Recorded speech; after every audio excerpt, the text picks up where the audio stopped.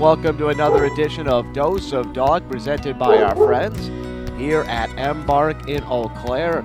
Scott with you. Across the way is Heather from Embark. And Heather, at the time of us recording this show, we are right in the middle of fall.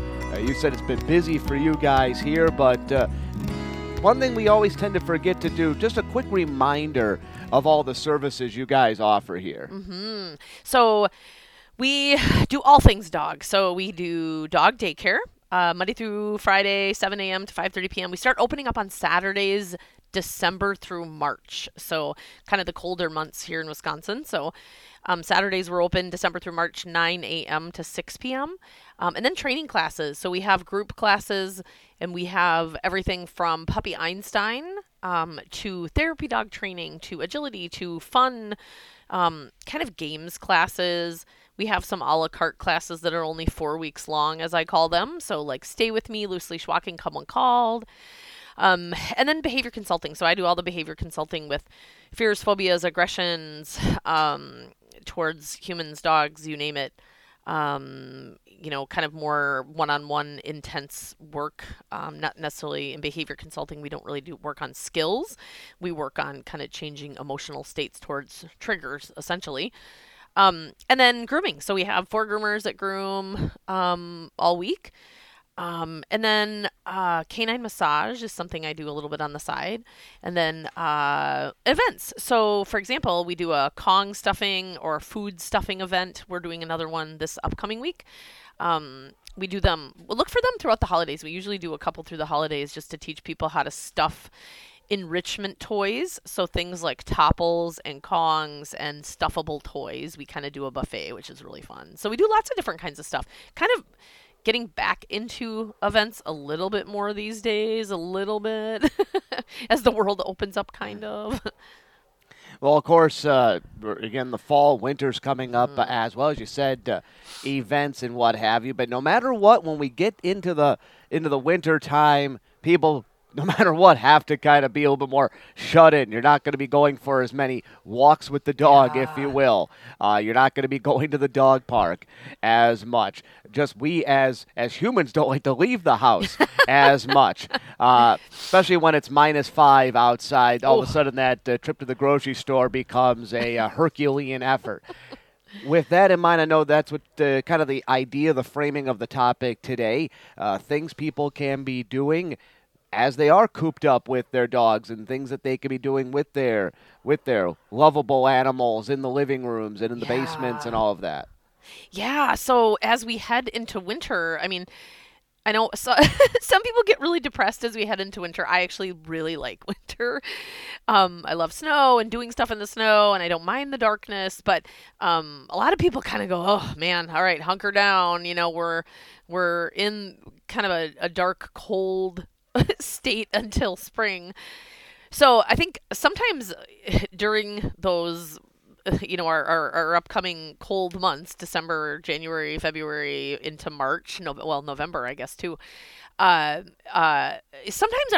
we don't do as much outside, perhaps, with our dogs. Maybe our walks might be lessened, maybe the trips to the park, and maybe just being outside grilling in the backyard and like hanging out in the backyard. A lot of, obviously, mid-February when it's 20 below, no one's grilling. Well, perhaps some people are, but the dog's probably not hanging out outside unless they're an Arctic breed. So we always think that we have to walk our dogs, right? Like everyone thinks, oh my gosh, like our dog didn't get a walk, our dog didn't get a walk, our dog didn't get a walk, but actually, walks aren't that important. And I know that sounds like, oh my gosh, the walks aren't important. But you can fill that time with other stuff that is just as valuable, and I think even more valuable at times than actually physically taking them out for a walk. And we've talked in the past on several episodes about the importance of sniff walks and getting them out into new environments and having them smell, which isn't maybe an aerobic activity for you, but it's really crucial to our dog's kind of well-being to be able to do those kinds of activities where they just go out and they smell and they be a dog. So there's going to be days coming up in the next several months where maybe you just can't go outside. And that's Counter to that is summer, right? Like, I mean, we have days in the summer where we have stretches of 95 degrees with like a ton of humidity, and it's just miserable for people to go outside. And so the things I want to talk about today is what can you do in your house that will kind of occupy that time or help your dog be kind of more satisfied in your house, because there's a lot of things you can do in the house that will help your dog do kind of some brain work, physically, maybe kind of test them, not in a way that like a sniff walk would, or going to a big open field where they can play ball or they can run and smell. But there's a lot of little focused activities that they can do at home. And we often, when we talk about our dog's kind of mental well-being, we always want to kind of do this equation of, yes, they need physical activity, but on the flip side of that, they equally as important, they need mental stuff. So, what does that look like? That looks like training in games and doing little technical moves with their bodies. And those things will add up really quickly. I mean, if you skip a walk a day, don't panic. If you skip a walk a couple days, don't panic. There's still so much that you can do at home that will fulfill kind of that need for your dog. And so these are just little things that I kind of made. There's a little quick list of like, here's some stuff that is easy kind of for anyone to do that you can add into their world. And the other thought that I had as I was kind of compiling my list of what are some living room activities that you could do with your dogs, are dogs that are post-surgical, dogs that possibly just had a cruciate repair, maybe dogs that are recovering from an injury where they can't walk. I mean, that is a large population of dogs as well. They're recovering from a spay surgery, a neutering surgery. I mean, all of those dogs are on crate rest typically for like 10 days minimum for some of the dogs, and they just can't go out for a walk. And so these things will be applicable, some of them will be applicable to those dogs too. We talk a lot about food enrichment, stuffing toys and giving them food puzzles and things like that. But there's a lot more that you can do that will enrich kind of their mental well-being, right along with some of the other things that you're doing. So let's kind of rock through my list. Some of these things we teach in classes, so a lot of you may have already been teaching some of these behaviors, but some of them you can go a little bit further with. So first one is a hand target, and that is really easy. And teaching a hand target is kind of the cornerstone for a lot of behaviors that we can shape from that. So a hand target is simply just that. Like, you're going to put your hand out. What we want, the behavior we're looking for, is the dog just nosing your hand. And most dogs will do that naturally. You put your hand out and they're like, hey, what do you have? And they'll bring their nose out and kind of bop you on the hand. And we can just start reinforcing that. So the way that we like to teach this is we have a handful of kibble or treats in one hand. You put that hand behind your back because a lot of the dogs will perseverate on the hand that has the treats in it. Offer your other hand. The dog nose bumps it. You can mark that with a marker word like yes, and then reward them. And then maybe you start moving your hand a little bit as your dog gets more proficient at this. And then you can have them jump up to get a hand target. You could do to the side, to the right, both hands. So with a hand target, you do a lot of things, and this is actually kind of a gateway behavior for retrieving. Like, this is how we start to teach a retrieve, is we start with a hand target. Service dog work, my gosh, this is like a really strong foundation for service dog work because for mobility tasks, the dogs are taught a hand target, which evolves into a retrieve. The nose target becomes a behavior that we use for turning lights on and off, for opening cupboards, shutting cupboards. And that's on my list. So we're going to talk about that, the shutting the cupboard door, because that's kind of fun to teach too. So a hand target, super easy. Most people can do it. It doesn't just have to be sitting in front of you. You can move the dog around quite a bit. And that creates a little bit of action that you could do in the living room. Or you could do like a family circle. Someone does a hand target, the other person calls the dog and does a hand target. Someone does a hand target behind them, in front of them, above them. So that you can make into a bunch of different things.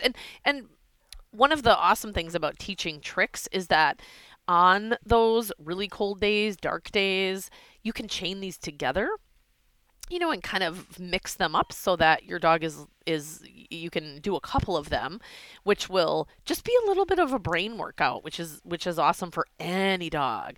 A hand target is great for dogs with mobility issues because they don't have to get up to do it.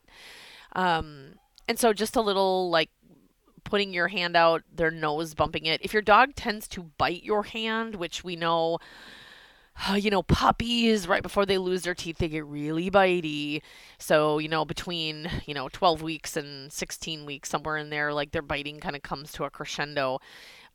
Those dogs, if they're putting their teeth on you, my suggestion is to elevate your hand kind of over their ear a little bit, because they almost have to physically, the way that they're standing in that moment, kind of nose up, and then their nose will touch your hand rather than their teeth. So that would be a little way to problem solve that.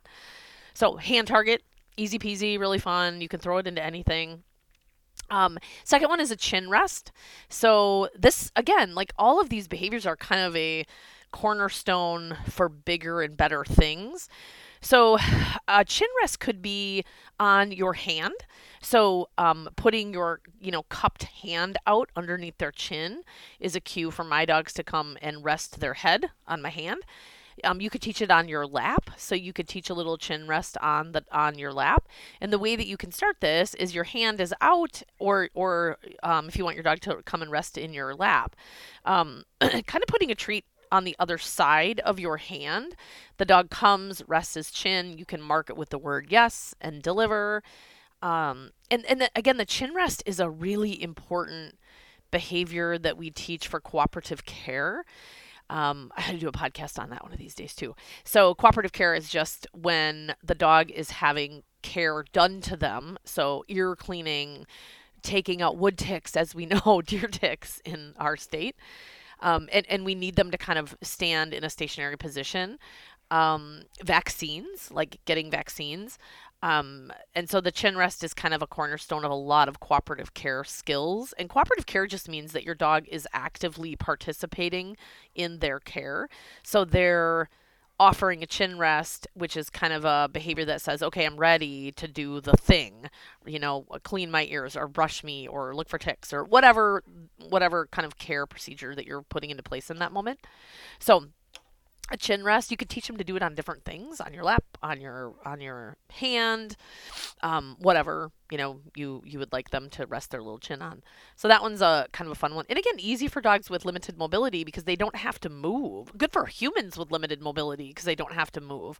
And again, we can put that into a little chain to make it, a little bit more exciting for the dog. The next one is a little paw cross. So maybe they're laying down. Can you teach them to cross their paws? And there's a lot of dogs that do this naturally. And a really easy way to train dogs, and we've talked about this before, is just to capture it. So the dog does it on their own. Can you just go up and reinforce that? So the way to get this is if your dog knows a shake, if they're laying down, you can ask them for a shake and bring your hand across their midline. So bring it across their body so that they're leaning. Let's say that you're asking for a right paw shake as they're laying down. And shake, we could go over that, but a lot of people teach that, and that's a pretty easy one to teach. So the dog is laying down, you ask for their right paw to shake, but you would ask for it. So the dog has to lift up, bear weight on their left elbow, and then bring their right paw midline. And then when they do that, you can mark that with the word yes. You can reinforce them for crossing their paws. And then that's so cute. I mean, talk about adorable picture opportunities. Like the paw cross is pretty darn cute. And a lot of dogs will sit like that kind of naturally. With their little paws crossed. So that's a pretty cute one to do. A spin and a twirl. Like these are, this is what I call a functional trick. So yes, it's cute to teach them to spin and to teach them to twirl. And I use twirl as the opposite way. But the other thing that this is doing is it's teaching some proprioceptive skills, which just means the dog is learning how to move their body in space and how to push kind of from their rear, which most dogs aren't really good at that. So a little spin and a twirl. So to get them to do this, you would have them in a stand, have them take a step forward out of the stand with a lure. And the lure you would have, and I'm the way that I'm explaining this is luring. You certainly, if you're a good free shaper, you could shape this, which means you're not going to really give the dog information. They're going to start offering behaviors, excuse me, and we're going to shape that into what we want it to look like. But for here, we're just going to lure because it's easy. We're in the living room and it's December and it's, 40 below wind chills outside. So, the dog's going to be in a stand. They're going to take a step forward with your food lure in your hand. And when you do a spin and a twirl, one thing to be aware of is the placement of your reinforcer. So if it's too high, your dog's probably going to sit. If it's too low, they're probably going to lay down. So they're down. You're going to lure them around in a circle with the treat a little bit lower, kind of neck or low chest level, upper chest level, I would say. You're just going to lure them into a circle. And the minute they complete the circle, they get the food. So you can teach this as a spin. And then opposite to this, you could teach this a twirl, which would be, clockwise and then counterclockwise. And then eventually your dogs you can just do a hand signal with them. So you give them a little cue that looks like when you lured them. And then that becomes your hand signal for them to do this little trick. And one, it's interesting to watch dogs, how they're better on one side than the other side. So that's kind of I guess, interesting information for us as we watch them. We have a lot of people that call these different things. So Dawn, one of our instructors here, she calls it twist and shout, which I thought was cute. So like twist clockwise, shout counterclockwise. You could call it right and left. You could call it G and haw. So in the mushing world, G is right and haw is left. So you could call it that if you wanted. Maybe not if you're a mushing dog, because we don't actually want a full circle in that context. Way and by. So way is right. I believe my herding friends would correct me, but I don't do any herding work because I have retrievers. Way is right, by is left, to get them to turn that way.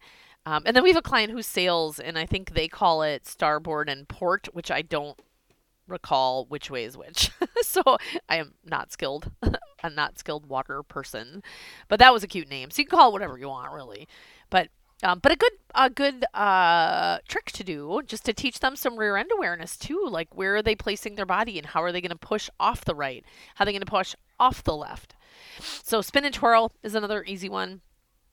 And then let's go back to the hand target, because this is a little bit more advanced. So one thing that's kind of fun to teach, once your dog gets a hand target, so once they're offering a hand target in multiple positions and you can move your hand around and they will offer it, one really cool way to get them to learn to shut a cupboard door is to take a Post-it note. So take a Post-it note and put it on the hand you're asking them to target. And then you move your hand around with the Post-it note on it so they understand how to target the Post-it note. I actually used a yogurt lid, I think, at one point with one of my dogs. So you're holding it, or you have a Post-it notes are just easy because they can stick on anything. And once the dog learns to target the Post-it note, I guess, then what we can do is we can put the Post-it note on the cupboard door. So your hand, first I would lay my hand on the cupboard with the Post-it note, and then ask the dog to target that. And then once they get good at it, I would start slowly moving the Post-it note to the cupboard, and then slowly eliminating your hand out of that scenario. And again, marking when they are putting their nose on the Post-it note. And a nose, right? Not a paw. Like, we want to make sure we don't get paws, or your cupboards are going to be really scratched up. So, and then slowly with the Post-it note, once they're nosing the Post-it and they are putting pressure onto the door, then we use the process called shaping, where now like successive approximations of what the final behavior is going to look like are rewarded. So, nose touches where they're putting a little bit of pressure, so the door actually kind of shuts a little bit, and then a little bit more pressure, and then a little bit more pressure until they actually are kind of bonking the cupboard or the refrigerator door, and it's shutting. So that would kind of be the process of that, and that's like a really fun thing to teach. I mean, you'll impress all of your guests at Christmas if you can get your dog to like shut the door after you, or shut your like cupboard door after you throw something away in the garbage, and you can say, "Hey, dog, shut the door."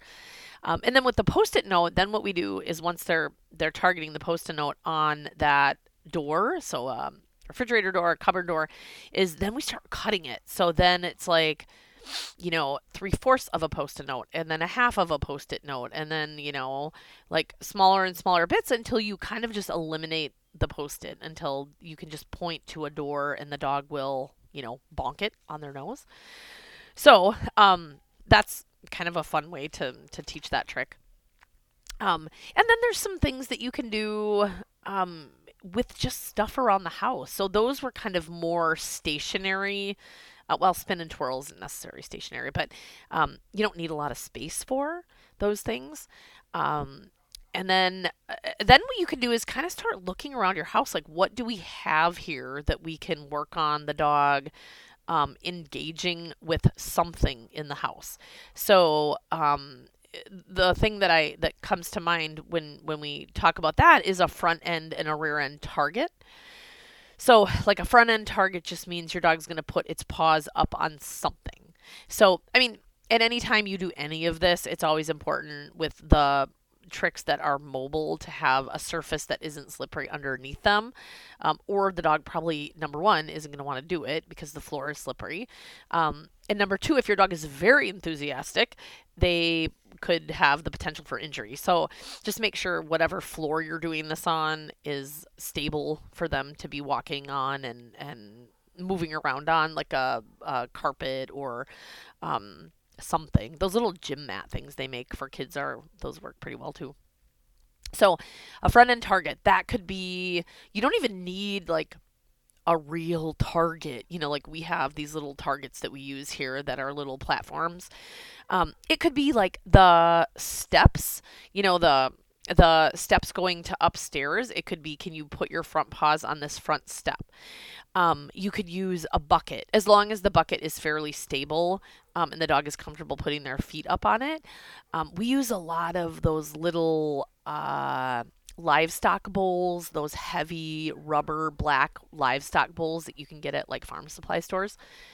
Those work really well. They come in 3 different sizes. So they come in like, Mastiff size, and then like Labrador size, and then like, Shih Tzu size. And they're super cheap. They're like $4, and they're rubber, and they are grippy, so they're safe. Some of the big dogs will collapse them, so you need 2. You need one on the interior, like this next smaller size, so you're kind of nesting them in one another. So a front end target is kind of fun to teach. This could be on, if you have a dog that is really tall, it could be on an ottoman. But again, looking at, potentials for injuries, just be cautious of how high that might be. It might be like a short little, we have one that's pretty small. But it could be anything. It could be like a stack of books that aren't going to slide around. It could be, it could be anything really, just to put their front end on. And once you get them to do it on one thing, we can start to generalize it to other things. And you could call it paws or toes or whatever it might be. And so how you're going to get this is lure the dog up, or shape. If you are a free shaper and you would like to just shape this behavior, you could do that. But the easy way to do it is just lure them up on it, have them put their front paws, reward them. And you're going to do like 1,000,000 repetitions of that, so they understand that putting their front feet on something is the behavior that's being rewarded. So a front paw target. Other things in your house would be, a pillow. You could start with like a couch pillow or something. You could start with anything. Gosh, I bet if you look out in your garage, there's probably like a whole bunch of things that you could probably put that the dog could target in that moment, or make something, like a little 2x4 or something. Even just putting their paws on that would be pretty easy to do. So front end target, and then like Another hard part would be a rear end target. Rear end's a little bit harder to get because and just because we do everything at the front of our dogs. It's rare that we are behind them asking them to do any kind of cue. And honestly, most dogs don't have much, like ability. I don't even want to say ability. They maybe don't have enough awareness of where their rear is in space to be technical about where they place it. So a rear end target would be the same thing. You could get them to put their back 2 feet on something. Now, this I would not do something high. It could be, again, the little bowls we talked about. It could be that we use a lot of wobble cushions. They're like a little stability cushion that kids would sit on or humans would use as like for stability exercises, perhaps in like physical therapy. Those are really inexpensive. You can get them for like $13 or something. And actually, a lot of the secondhand stores have them because people get rid of exercise equipment fairly frequently. So a rear end target, and then gosh, once you get both of them, you get a front end target and you get a rear end target. Then it's really easy. You can do front and rear. So the dog puts their front on one thing and their rear on the other thing, and then the party starts. I mean, then you can do some really cool like core strength stuff with the dogs. But it's a pretty, like I said, a fairly easy behavior to teach. So front end target, rear end target, and then the last one that I have is a cavaletti. So what a cavaletti is it's essentially just the way that you would make maybe some of these behaviors or create some of these obstacles, I guess, is let's say you took every broom or shovel or handled piece of cleaning equipment that you have in your house. Can you lay them, on a floor that is not slippery, and get the dog to walk over them? So, like taking every mop or broom that you have in your house and laying them across like the basement floor where the floor is easier for the dogs to walk on, and just get them to walk over them. Get them to step, get them to propriocept. Proprioception is just like getting them acclimated to having awareness and moving their body through a space, and get them to walk over those. And we think about a lot of these things and we think, well, that's not going to wear them out. But what if your dog knew how to do all of these things? And this is not a very long list of tricks. And if they knew how to do all of these things, we could string these all together, and we could come up with kind of a fun little routine, I guess, where they could do a whole bunch of these things, run over, shut the closet door, come back, lay down, cross their paws, get up, front end target, go shut a door, lay down, chin rest. I mean, you can kind of chain all of these together, which then that can be like a nice little, exercise for them to do during the day. So the cavalettis are we're just laying, broomsticks or mop sticks or whatever out in a space, and getting them to just walk over them and maybe trot over them. And they don't have to be high, because as your dog moves across those poles, they're going to have to think about where they're placing their rear end.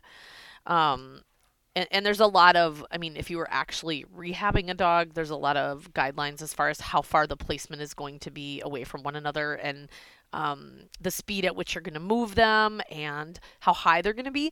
But if you just laid a bunch across the floor, and just kind of guided the dog over them until they get proficient at going over them without letting their paws touch any of the mop sticks or broomsticks or whatever it might be, this is just a good little exercise for them. They have to think. It's kind of that, they're doing a yoga position and they really have to think about where their body is in that moment, which is just a good little brain work to do. So there's, just because it's wintertime doesn't mean that we can't do a lot of stuff. Maybe we just don't do it outside where it's cold. And so all of these exercises that we kind of went over, once you teach them, we can start chaining them together. And then that's where we really get a good, like, kind of enriching training session with them, where we do, 5 or 6 tricks, and then we do a cavaletti, and then we go back, and then we do 5 or 6 tricks, and then we do a cavaletti, or whatever it might be. But it's just a really good way to get them to engage mentally.